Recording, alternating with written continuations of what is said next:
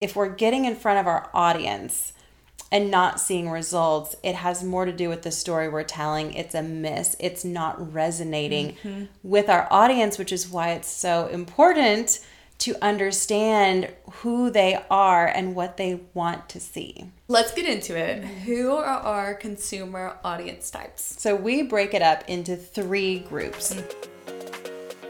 Success Confidentials are conversations around elective growth. What drives it and what sustains it? Are you ready to think outside the box and do healthcare differently? You'll learn from our missteps, our successes, and change the way that you think about elective healthcare. So let's have some fun. Let's dive in.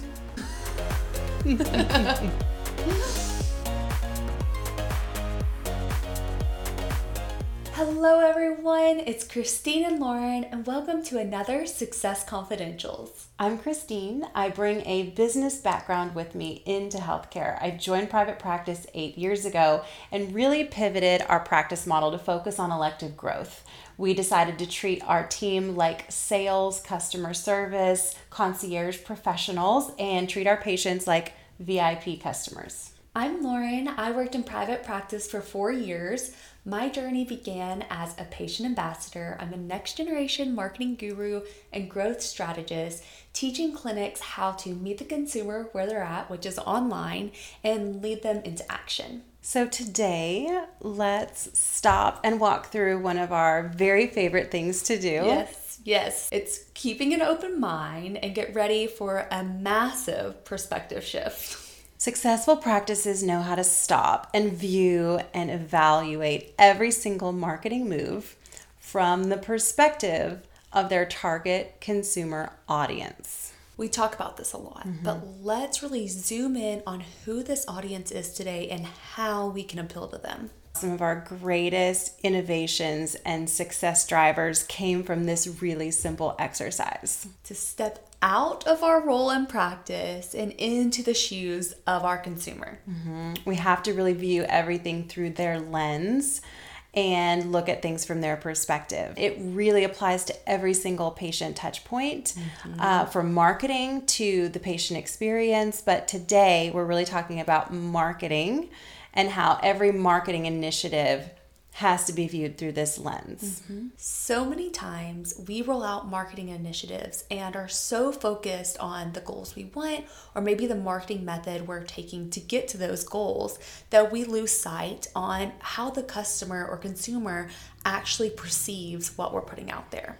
And this is really the big difference between success and mediocre marketing. So many times we try something in marketing and are underwhelmed by the results and don't feel like it was a successful strategy, when really it had less to do with the delivery or the strategy of the marketing and more to do with the content that we were serving, because it didn't resonate with the audience. If we're getting in front of our audience and not seeing results, it has more to do with the story we're telling. It's a miss. It's not resonating with our audience, which is why it's so important to understand who they are and what they want to see.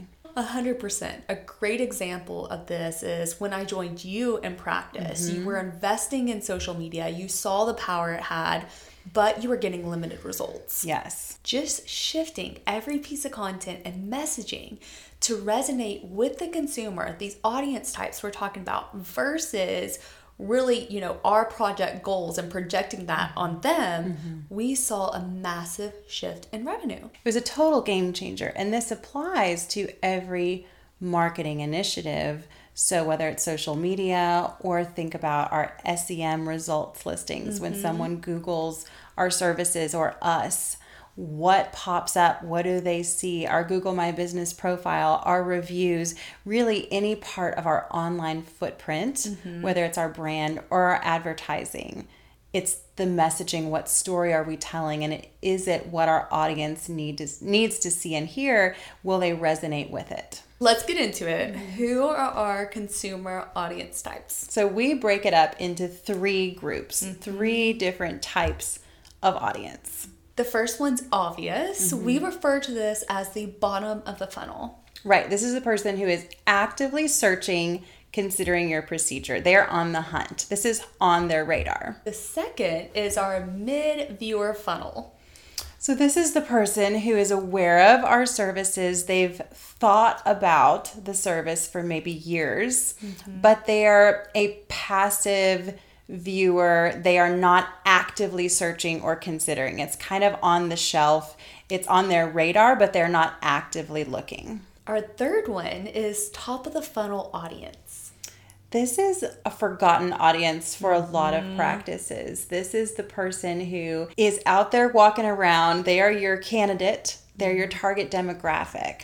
But they are either unaware of your procedure or what you offer, or maybe it's a well-known procedure and they're aware of it, but they've never considered it for themselves. We know from experience that a large portion of our revenue goals can be generated from this audience, but only when we are incredibly strategic in our messaging. If what we're putting in front of them does not hit, if it doesn't resonate with them, they tune out and they keep scrolling with social media or wherever we are advertising, whatever platform we're using. It has to interrupt their experience with an impact that they appreciate. And help move them down this funnel